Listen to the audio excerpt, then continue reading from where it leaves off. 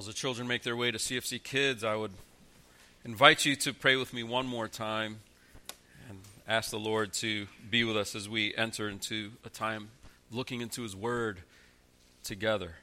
So in just a few seconds, it'll be Bibles out and nose in the text, asking the Lord to teach us. Father, we pray that you would do that this morning, that wherever we are right now in our headspace and our spirits, our hearts, Lord, we pray that you would settle us down for a second and allow us to focus on you and learn from what you have to say. I pray that you would get me out of the way and that I wouldn't be a cause for distraction and misunderstanding. Give me grace, Lord, in this moment to be clear and that we would be able to see what you're teaching us in this passage so we can learn it and live it for the glory of your name in Christ, and it's in His name we pray it. Amen. Amen. Much of life, especially the Christian life, if you think about it, is about obedience. And if we're not careful, we can emphasize grace and mercy to the tune of distorting it and then erasing the need for obedience.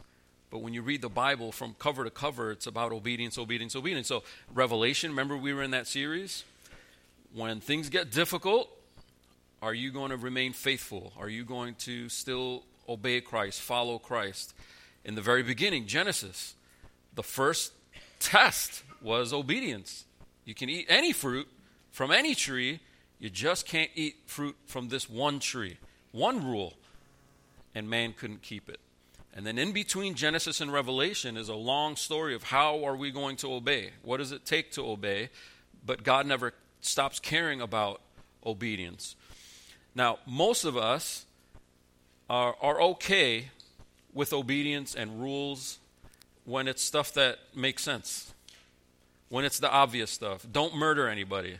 Most of us probably, I'm hoping that most of you are good with that. Don't kill anybody. But as we go lower down the rung in our minds in terms of the finer details of what God wants, we have a harder time with those things. And sometimes we're put in situations where the pressure is really on to not just obey it in theory, but to obey it in reality when it's going to hurt to obey it or when there's pressure pulling you the other way.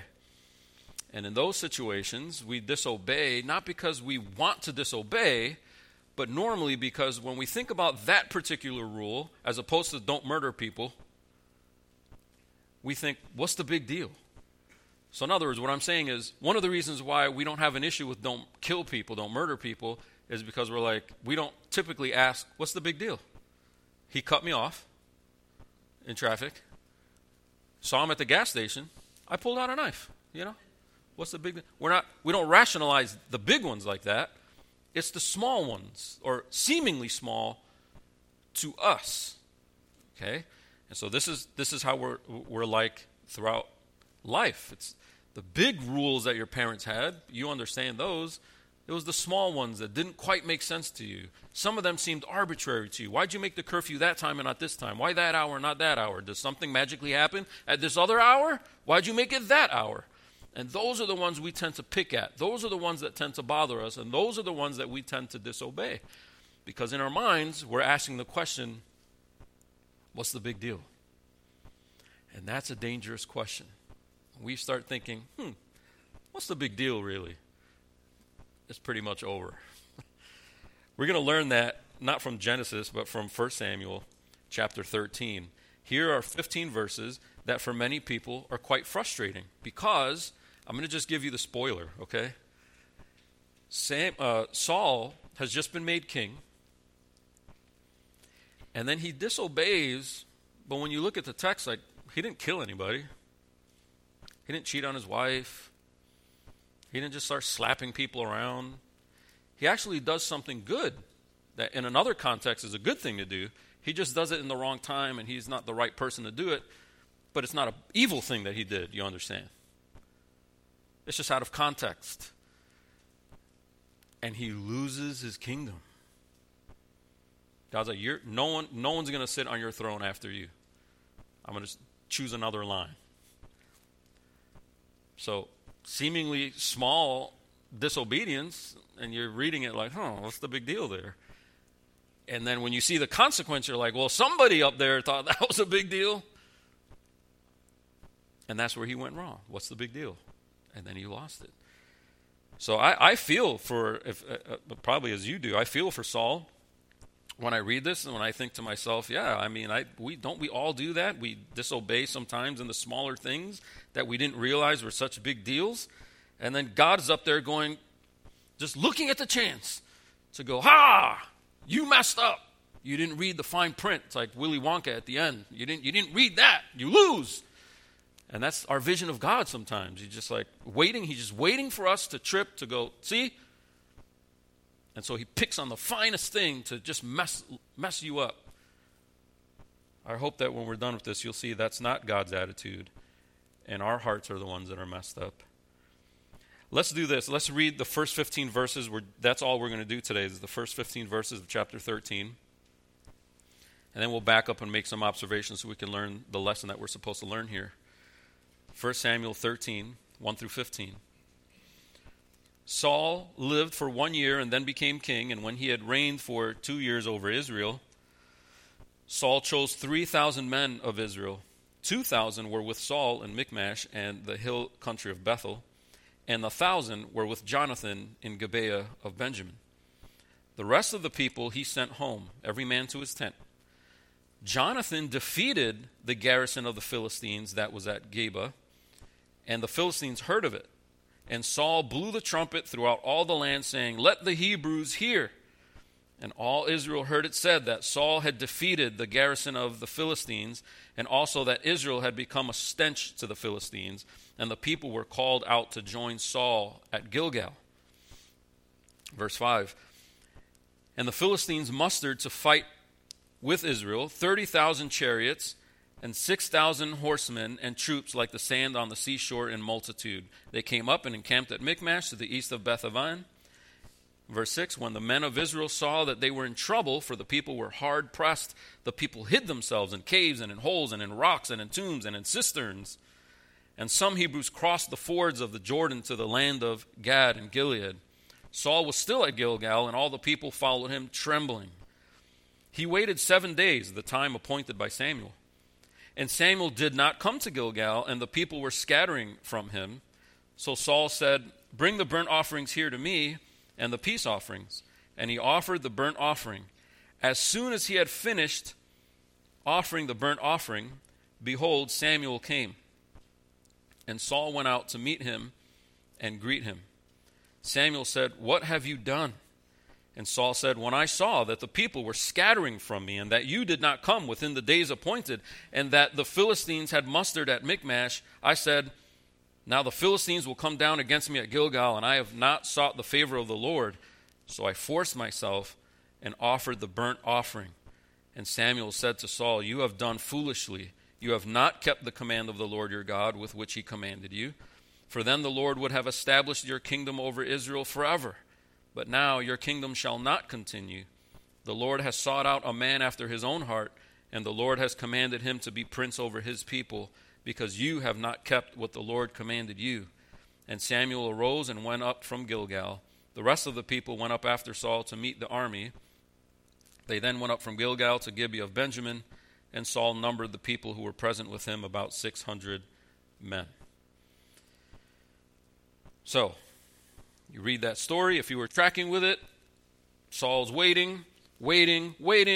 Samuel didn't show up. He's like, I'll do it. He offers the sacrifice. Samuel shows up right then, perfect timing, and tells him, "What have you done? You've just lost your kingdom." Now, that doesn't mean Saul gets immediately removed from the throne. It means his kingdom doesn't continue through his kids. And so he's going to sort of run out his tenure, and then after him, it's going to be somebody else, and their line is going to be the one that sits on the throne forever. And the first thing we notice in this story is that the problem is not just what Saul did. The problem is Saul's attitude.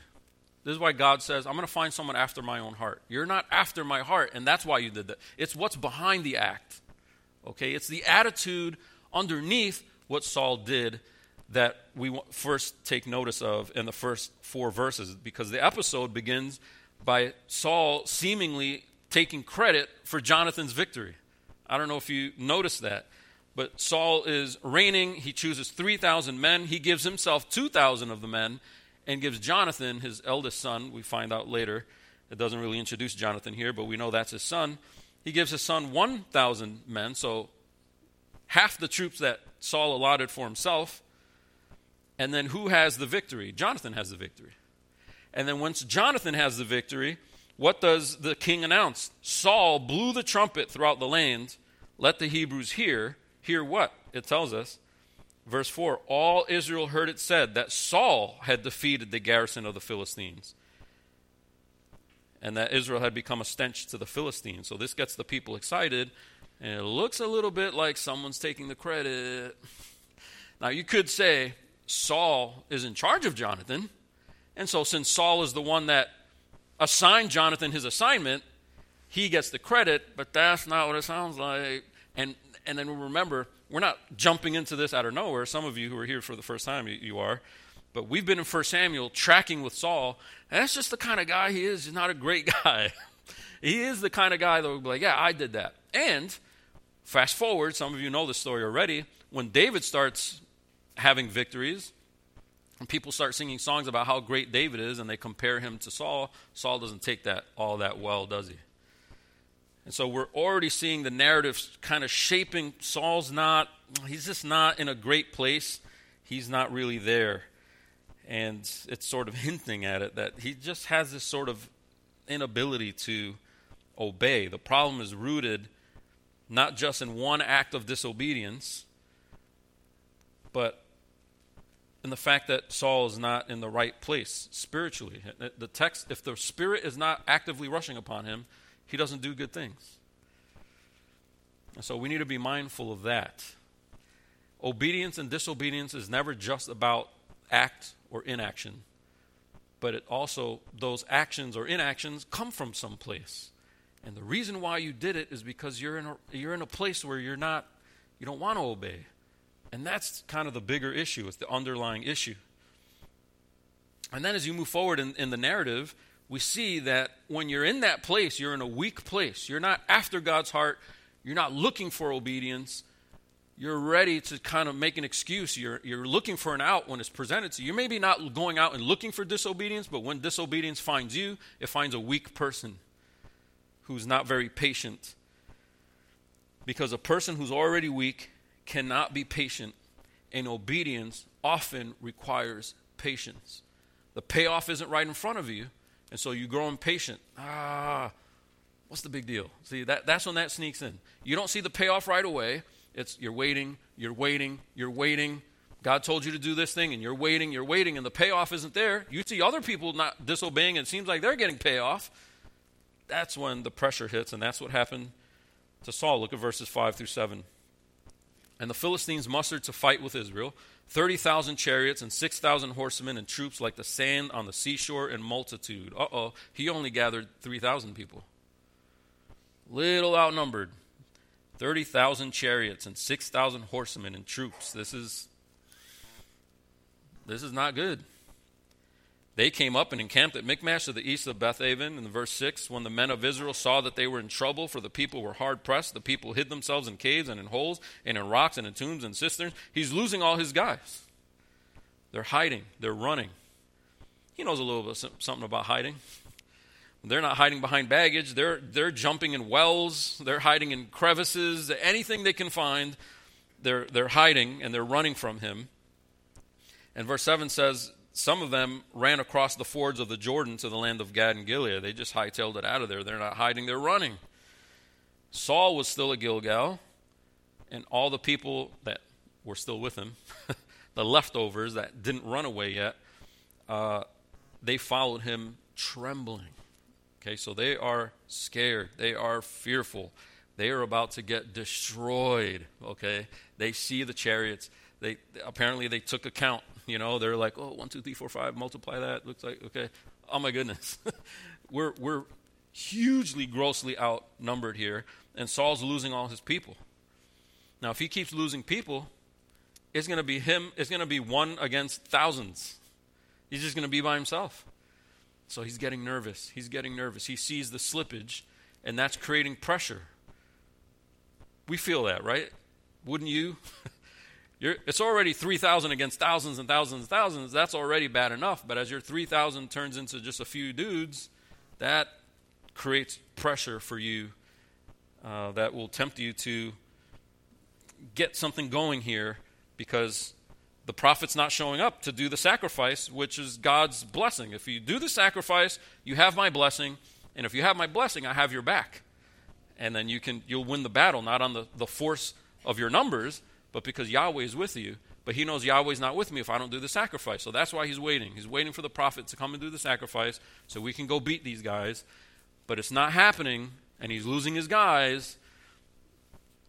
Day 6, day 7, dude's not showing up. And then he does the sacrifice himself. Now, the commandment that he's breaking was back in chapter 10, verse 8. You can go there if you want to. But this is where he was given this command to go down. Samuel telling Saul, go down before me to Gilgal, and behold, I am coming down to you to offer burnt offerings and to sacrifice peace offerings. 7 days you shall wait until I come to you and show you what you shall do. Okay, so wait 7 days. I'm going to come to you, and then when I come to you, then I'm going to tell you what to do. Here's the plan. Here's the battle plan. Here's what you're going to do about the Philistines. Until then, no need to draw out plans. No need to pull out the whiteboards and figure out your plan of attack. You don't need a plan of attack. Just sit there and wait. Don't figure out the strategy. Don't figure out the troops. You don't even have to count how many there are. Just sit there and literally wait. And then I'll show up. Do what needs to be done so that God's on your side, and then I'll tell you what to do at that time. But what do I do until then? Sit there and wait. That's what you do till then. It was a clear command, 10:8. And now he tried waiting 1 day, 2 days, 3 days. Good for him. 5 days. Wow, stellar job. 6 days, 7 days. And now he's like, I waited. But he's not just waiting. He's waiting under pressure, which the text emphasizes to us when, verse 6, they saw that they were in trouble. The people were hard pressed. The people hid themselves. The people were all trembling. See, the text is showing you the pressure that Saul is under while he's waiting. So it's bad enough that he was waiting, because if you're like me, I just hate waiting for anything. I'm kind of just naturally impatient. On top of that, the pressure of losing all your people. All the troops are scared. They're probably like, what are we going to do? What are we going to do, Saul? Saul, we're losing more people. Another 12 guys disappeared. Another 10 guys jumped into a cistern. What are we going to do? Harassing him, I'm sure. Obedience isn't hard when there's no real pressure to do it. Obedience is hard when there's pressure. But that doesn't make it not a matter of obedience. It's still a matter of obedience, even if there's pressure. If you're told not to eat and wait for everyone to get to the table, that's not a big deal if the food mom cooked is not one of your favorites and you just snuck a few snacks an hour ago. That's not that big of a deal. But you're starving and she made your favorite meal, but the guest hasn't shown up yet. You start getting ticked at those guests. Right? That's the pressure. Now multiply that, extrapolate to real life situations where it's not about food. It's kind of a light illustration, but God expressly commanding something, and everything around you is pointing in the opposite direction. And the only thing pointing in the right direction is the one thing that God said don't do. That's it. No evidence, no proof, nothing. All the proof that your eyes see is the opposite. When people do that, they tend to be, maybe they're, not doing so well, and I see other people not doing it, and they seem to be doing well. That kind of pressure will cause us to crack and disobey. But what this text is teaching us, that when we crack under pressure, even if it's tremendous pressure, legitimate pressure, disobedience to God is still disobedience to God, and none of our excuses will ever really make sense after the fact. All those excuses that enter your mind and heart in the moment where you're like, let me just bite that fruit real quick. What is the big deal? Everyone else is biting the fruit. I don't understand what's bad about fruit. I thought fruit was healthy. Later, when you're embroiled in the consequences, you'll look back and see that none of those excuses made any sense. This is what we see with Saul. He's got all this pressure, and in his mind, all the pressure gives him all the excuse he needs to break protocol and do what he wants to do anyway. And that's in verses 8 to 15. He waited the 7 days. There's the first. I waited 7 days. 7 whole days. Did day 8 happen yet? He waited the time appointed by Samuel, but Samuel did not come to Gilgal, and the people were scattering from him. So Saul said, "Bring the burnt offering here to me, and the peace offering." And he offered the burnt offering. As soon as he had finished offering the burnt offering, behold, Samuel came. See? Literally, if he waited a few more minutes. As soon as he had finished the burnt offering, behold, Samuel came. And Saul went out to meet him and greet him. "Hey, what's up?"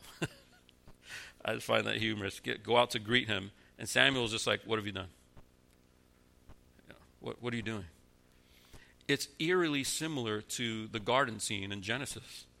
When Adam was put in charge, he was given one command. He broke it. Then God came for their walk. And he's like, "Where are you?"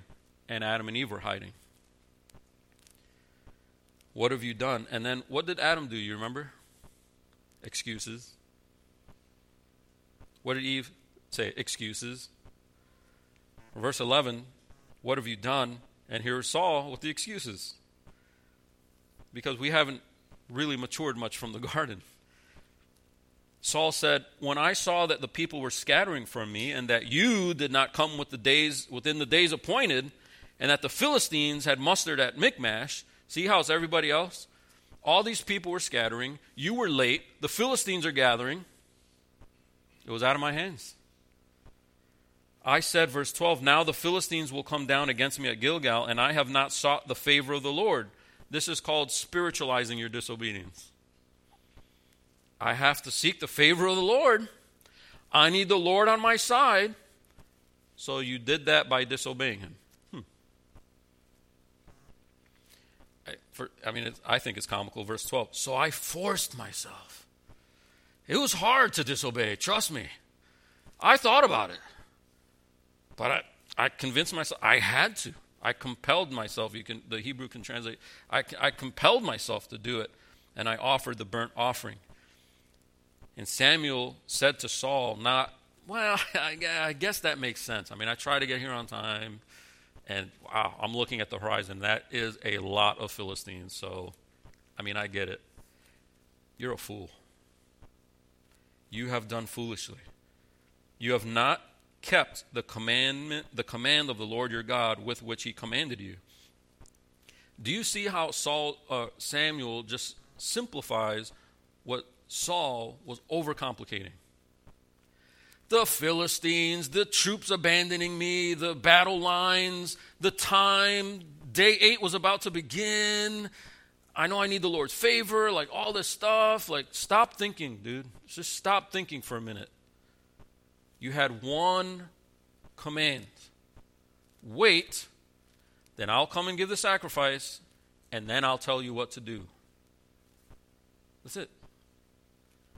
And so all of his excuses, all of his reasoning, all of his logic, all of his sidebars of there was this and there was that, it's like Samuel just brushes all that to the side, and he's like, he's not discounting that they're fact. He doesn't tell them, there are no Philistines. What are you talking about? All your people are here. Nobody's hiding in cisterns. What are you talking about? There's no battle. No, all that's granted, but none of it is an excuse. He cuts right to the chase. There was a command, and you've done foolishly because you did not keep the command with which he commanded you.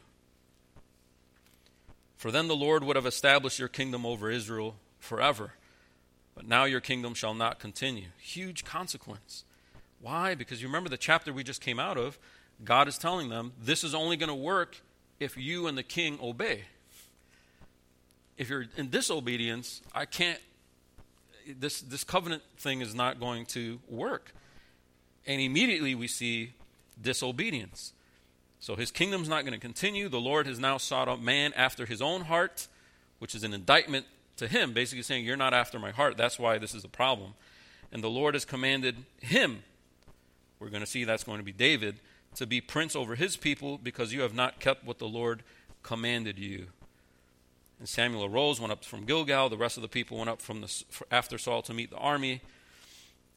They went up from Gilgal to Gibeah of Benjamin, and Saul numbered the people who were present with him, about 600 men. Low number. I mean, that's a low number compared to what they're about to engage with. But the author is basically saying, that doesn't matter. How many guys did Gideon have? 300? I mean, God whittled them down because God wanted to show off. It doesn't matter how many troops you have. That's what I'm saying. If you get a bird's eye view and you look at things theologically, if you could detach yourself from the moment, you go, God's bigger than that.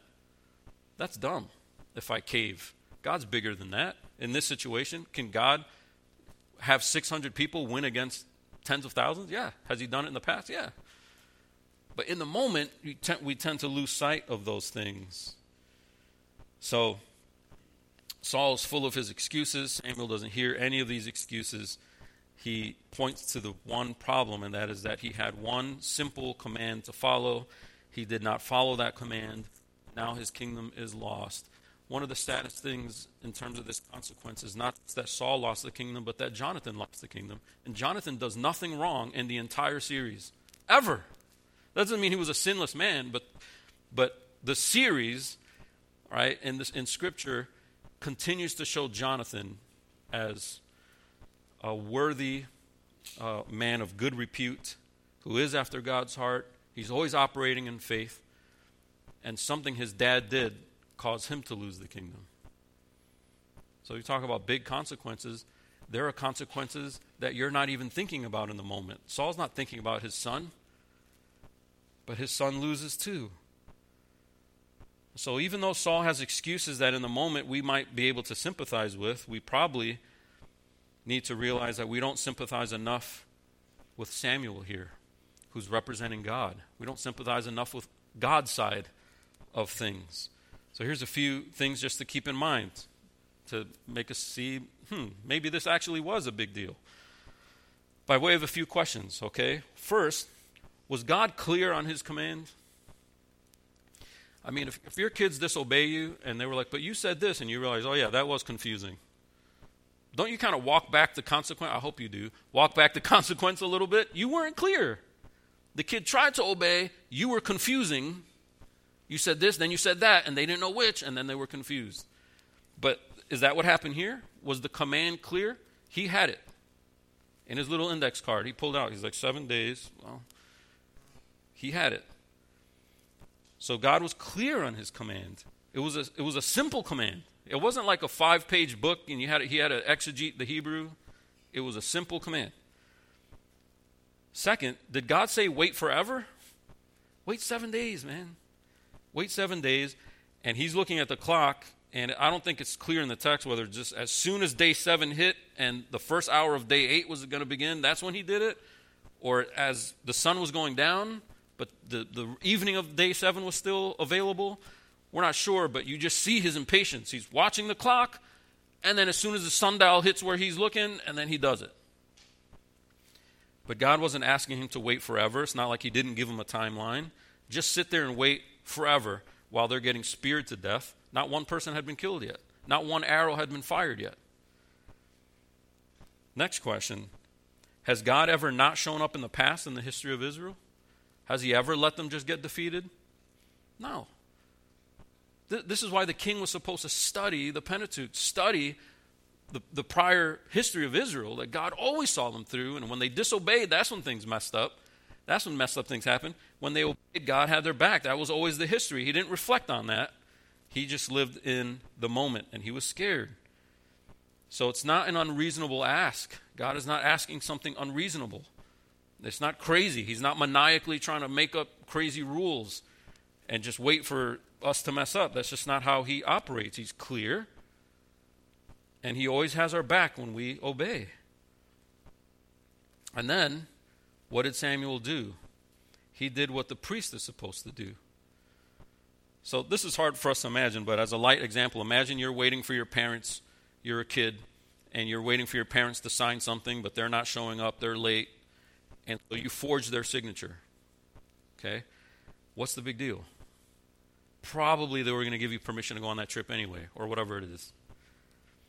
But you just took the prerogative of your parent and made it yours, and now you're representing your parents for you and not the other way around. Okay?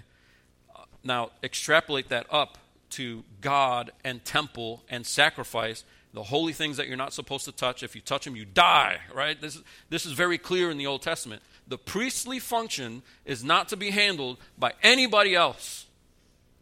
You always need a priest to go between you and God because God is too much for us to handle. We need the go-between. And Saul here is like, I'll be the go-between. I'll do it myself. Do what yourself? Mediate between your people and God as a non-priest? Only a priest can do that. And so he's making up his own rules in an area that's sacred. And death and life and death have always been attached to those sacred priestly things. And he's just like, well, I guess I got to win this battle somehow. And he does it himself. The stakes are way higher than a parent's signature on a field trip form. And then finally, God already demonstrated to them that he's the one to fear, not the Philistines. Remember when he was making it clear to them, the only way this is going to work is obedience. And they're like, yeah, no, definitely obedience. And then he sends a thunderstorm, and they're like, whoa, hey, tell God to cut that out, please. We're going to die. And then Samuel's like, well, we're just being clear that God is real serious if you obey. But if you obey, everything's going to work out. But just remember to obey. Like, we will obey. We will do it. Yes, we're going to do it. Bang, disobedience right away by the king himself. So God's not being unreasonable. He didn't set them up to fail. He set them up to obey. And they didn't do it anyway. So actually, Saul is the one that's being illogical. Saul is the one that's being unreasonable, not God. And like I said, if we are pressed in a moment, we need to kind of try to take a step back and see the bigger picture so that we're not swallowed up in the details of that moment and given to making a bunch of excuses. So one of the ways to do that, one of the practical ways to do that, to not get caught up in the moment, to take a breath, take a step back, and see the bigger God picture of things, is to be a student of history, especially as laid out in the Bible. When you're reading through, we hit a new year. Maybe some of you have resurrected your plan to read through the Bible in a year, and you kind of got through Genesis. Exodus was doable. Some of you of a certain age just have Charlton Heston in your mind. It helps you get through visualizing something, maybe Prince of Egypt, the cartoon. There's movies. Then you get to Numbers, you're like, oh. And Deuteronomy, like, oh. Right, Leviticus, oh, killer. Try to track with the big, swooping arcs of the narrative, which is God continuing to rescue his people. Over and over, he rescues. He's a rescuing God. He rescues. What about this danger? What about these villains? What about that danger? And God, nothing is a match for God. Egypt's gods can't match God. Israel's own disobediences can't match God. Rebels within the camp can't match God. When they sneakily grab stuff and sneak it in the tent and hide it, God sees it. God is never outmatched by anybody, ever. That's the history of Israel. And if he would cling to that history, he'd obey in the moment. And if we cling to that larger history, we see, let me just not get wrapped up in this moment and see the larger thing. And even if I can't see what God is going to do in the future, I can see how he's acted in the past, and I'm banking on him being the same God yesterday, today, and forever. And that can get us through difficult moments. Read biographies. I don't do this anywhere nearly as much as I should, but read biographies of men and women of the faith. Sometimes we really love biographies of the war hero and the inventor and the first woman to do this and the first young person to do that. And those are great. But when you read biographies of men and women of the faith, you see the things they went through that make our lives look pretty cakewalkish. And that's encouraging because God got that person through. I think God could probably get me through this if I obey. And then look at your own history. Even if you don't keep journals or anything, just take a moment sometimes and think back in your life. What were those times where I felt really pressed? But God came through anyway. And I look back and go, you know what? In the moment, I thought that was the big deal. And I'm looking back, I'm really glad that God kept me from those things because it was a big deal. Look back on the history of your own life and realize that God doesn't fail you with regard to his promises. And that's the other thing I want to remind you of is be clear on what God's promises actually are. You know, a lot of us are like, well, God promises for everything to go smoothly for me. I thought Pastor said if you obey, everything is going to go perfectly smooth. I didn't say that. Hit rewind. Did not say that. God will bless you. God will go ahead of you. God will work things together for good, even those difficult things. But if we're not living lives of obedience and we're not in Christ, we don't have that promise that he's going to work everything together for good, because it's for those who are after God's own heart, or as Paul put it, for those who love him. So it's not random promises. It's not the promise that you're going to have the career you want, the promise that you're going to have the girl you want, the promise that you're going to drive the car you want. It's promises that God will get you through this life if you listen to what he tells you, if you allow his word to light your path, and if you allow yourself to divest your heart of all the made-up excuses that would prompt us to disobey. So here's the point, and then I'll just leave you with a few things that I think we need to consider to really drive this home. But I think what this passage is teaching us is that we will more clearly see God's care for us in this life if we exhibit patient obedience. If we exhibit patient obedience, we'll more clearly see God's shepherding care toward us in this life. I mean, we're not up against Philistines, but we're up against all the things that would, anything that would prompt us to disobey God, whether it be persecution or loneliness, or you feel like, spiritual FOMO. All your friends are enjoying the world. How come you can't have any of the fun? Because they're diving headlong into consequences in their folly, and you're not. Even though in this exact moment it doesn't look like that, it is that. If we are patient and we ride it out, just obey and not overcomplicate things, and understand obedience as really a matter of simplicity. Did God say to do that or not? Yes, he did. Then do it. What about this or that? Don't care. Stop caring about that. But if I do that on Monday, then Tuesday is going to look like this. How about let God take care of Tuesday and you do what you're supposed to do on Monday? Let's simplify things a little bit. Get clear on what God says do and don't do, and let's just try that. Let's try that. And then there might be a little less scurrying around trying to plug holes in the boat that we keep shooting into it with all of our bad decisions. If we would just slow down and be patient and obey. Obey what? Glad you asked. It's called Bible study. That's what we're doing here. We open the text like, what does he say? Not what do I want it to say. I'm not flipping through the Bible like, I need something encouraging today. Give me something encouraging. How about just read through the Bible and let it give you what it's designed to give you, instead of you predetermining what you think is encouraging and trying to go to the same 3 Bible verses that you always go to all the time and ignore books like Numbers or Joel, right? Let God tell you what he wants. And if you're finding it difficult, let's learn together how to interpret what the Bible is saying and what the Bible means.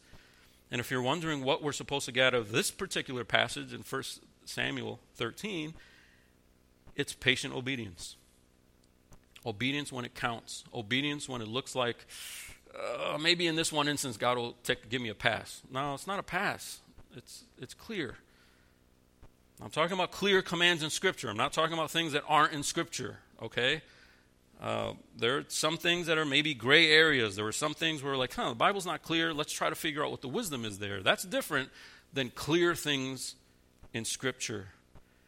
So here, I want to give you 6 pointers real quick just to help you with living this out and getting on your way. And the first one, 6 pointers. The first one is get clear on what God says. If you don't know what God says, how in the world are you going to obey him? And just by way of reminder, when we disobey things that we didn't know God wanted, it's still disobedience. That's just a fact. If you hit a tree and you didn't quite pass physics class, the tree doesn't suddenly become invisible. It doesn't disappear and your car is fine because you didn't take physics. And trees only destroy cars of people who hit them who took physics class. No, it's just how it is. If you live a promiscuous life, there are consequences in store for you if you've never even read the Bible before. There just are. So we stop making excuses. We try to get clear on what God says. And to the point that we understand them, we do the things he wants us to do. We don't do the things that he warns us about. And we patiently obey, pressing through. So get clear on what God says. Second, when pressure increases, go to him in prayer. I think that was Saul's last option that he didn't take. Not once does Saul intercede, ever. He doesn't even cross his mind, ever, leading up to this episode and going forward, if I remember all those episodes correctly.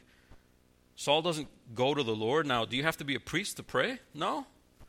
But he just skips all that and does only what the priest is allowed to do. He skips the stuff that any believer can do, and he just wants to win this battle, and that's it. He doesn't want to sit there and be spiritual. All he did was pace back and forth watching the clock instead of using those 7 days to pray and intercede for his people. Maybe if his troops saw a praying man, there would be less people hiding in the cistern. And I think what people need to see around us, our kids, our spouses, is when we're under pressure, it's a little less Googling the answer, a little less trying to figure it out, hammer it out 2 or 3 in the morning, draw out the new plan for this new year. I mean, some of that is necessary. But if we're burning all our gas on just grinding it out and figuring it out and not much prayer, we're kind of acting like Saul. We want to take things into our own hands because we're afraid of Tuesday. Number 3, don't reinterpret God's commands because of the pressure you're feeling to disobey. You're fine with the command, and then when the pressure mounts to disobey it, the temptation is to not disobey the command, but reinterpret the command so that now you're not disobeying. This is what the wider culture does that we're not supposed to do. The wider culture likes marriage. They just want to redefine it. Just like they redefine everything. They redefine marriage. They redefine sex. They redefine gender. They redefine humanity. God doesn't tell me who I am. I tell me who I am. I identify as an animal.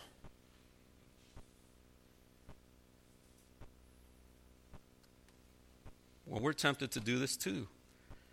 Are there times where we're pretty clear on what God means by gathering together with the church, but we might redefine that priority so that we can skip it a lot?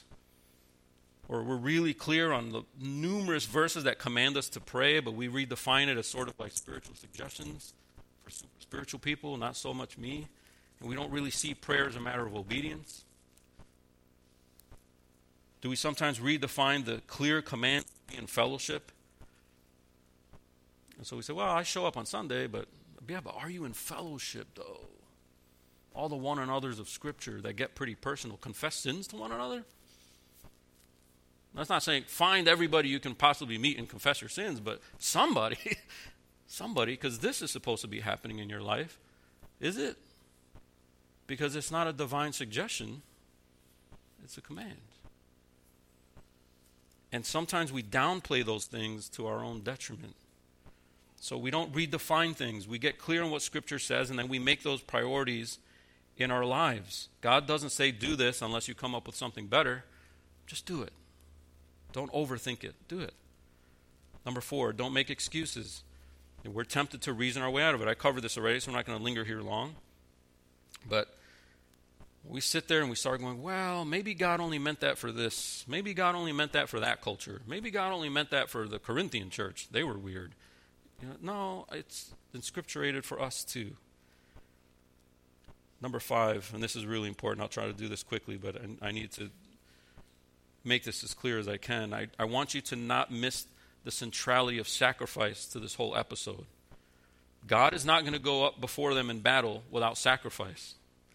That's what he was taking into his own hands, right? Sacrifice. Meaning, they don't deserve God going before them, so something innocent has to take their guilt so that they can have God's blessing in battle as if they were innocent.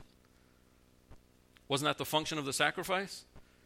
The priest takes your guilty stuff, puts it on some innocent animal, kills the animal. The animal took the death that you should have had on the battlefield so that now you can go out and win against the Philistines. Not because you're better than Philistines, but because something else took the death that you should have had on the battlefield.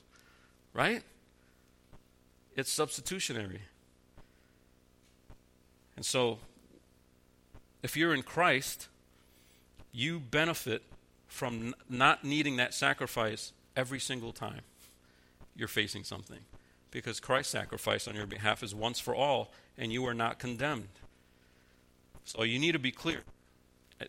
I need you to understand, God is not looking for your obedience in order to save you. The sermon is not, go out and obey enough, guys, so that hopefully you can be saved. Hopefully I'll see you on the other side. Other religions sound like that. That's not Christianity. God saves you by putting your guilt on Jesus Christ, the innocent lamb, so that you can walk away uncondemned. And when we learn this, that God's ultimate sacrifice for Jesus Christ on our behalf saves us and forgives us, we also learn that it empowers us, like we looked at during the time of communion. Christ's sacrifice on our behalf gives us the grounds for patience, gives us the grounds for any victory in life. That is the ground. So if you're in here this morning and you're like, you're right, I need to obey a little bit better so that I could be in, you'll never be in. But if you're in here this morning, you're like, oh, I'm already in, so I guess obedience doesn't matter. That's not it either. Obedience matters because you're saved. He saved you so that you can obey. And that's what needs to sink in. We don't want to fall off the cliff on either side where we're still trying to obey our way to God. That's never going to happen. But the other edge of the cliff is, because God saved me, I guess I really don't need to worry about obedience, because that's not true either. What's true is God saved me from my inability to obey, and now that I'm in Christ, I'm empowered to obey. I'm a new creation, and I live for Christ now. What does that mean? It means I obey, and I'm patient in the obedience. Not perfectly, but progressively, and in pursuit of God's heart daily. Finally, number 6. I told you I'd give you 6. That was the longest one, but number 6, finally. Don't despair of your mistakes. Each of us here can probably reflect on things that we stepped in and we hit the consequences, and maybe you're still embroiled in those consequences, and you feel like, man, I guess it's over. I guess I should have obeyed. Yeah, you should have obeyed, but it's not over, though. Obey going forward. All right? Come to Christ if you haven't yet. If you're in Christ, renew your sense of appreciation for His grace in your life. Renew your sense of your need for prayer so that He can give you what you need to move forward in life. I don't want any of you to leave here with your head down, feeling like, God is after obedience that I can't produce. If you're in Christ, you can produce it. So allow Him to forgive you of the past and get you through these consequences. He sees the consequences. He sees the mess. Let Him move you through it. What is your prerogative? Figure out and get clear on what He wants you to do, and start doing those things little by little. We do it together, encouraging each other to do it, and little by little we'll see God care and shepherd us through even the worst of consequences in our lives. Let's pray. Father, as we close in the song of worship, we ask that You would give us a fresh sense of Your mercy and Your forgiveness, Lord, for the ways in which we've disobeyed. We pray for fresh mercy and grace so that we can learn what obedience looks like in life. We pray that we would model it for others in our lives. We pray that we would see it in models that You've put in our lives that exemplify what Christ is like and what living for Him is like. And Lord, as we close in the song, we pray that our hearts would rise to the occasion of the lyrics, and that as we worship You and praise You and thank You for what You've done, we're also mindful of what You continue to do and will do tomorrow and thereafter. Give us strength, give us fortitude to live in the moment and obey You out of love and out of faith. And we pray it in Jesus' name. Amen. And would you join me in the closing?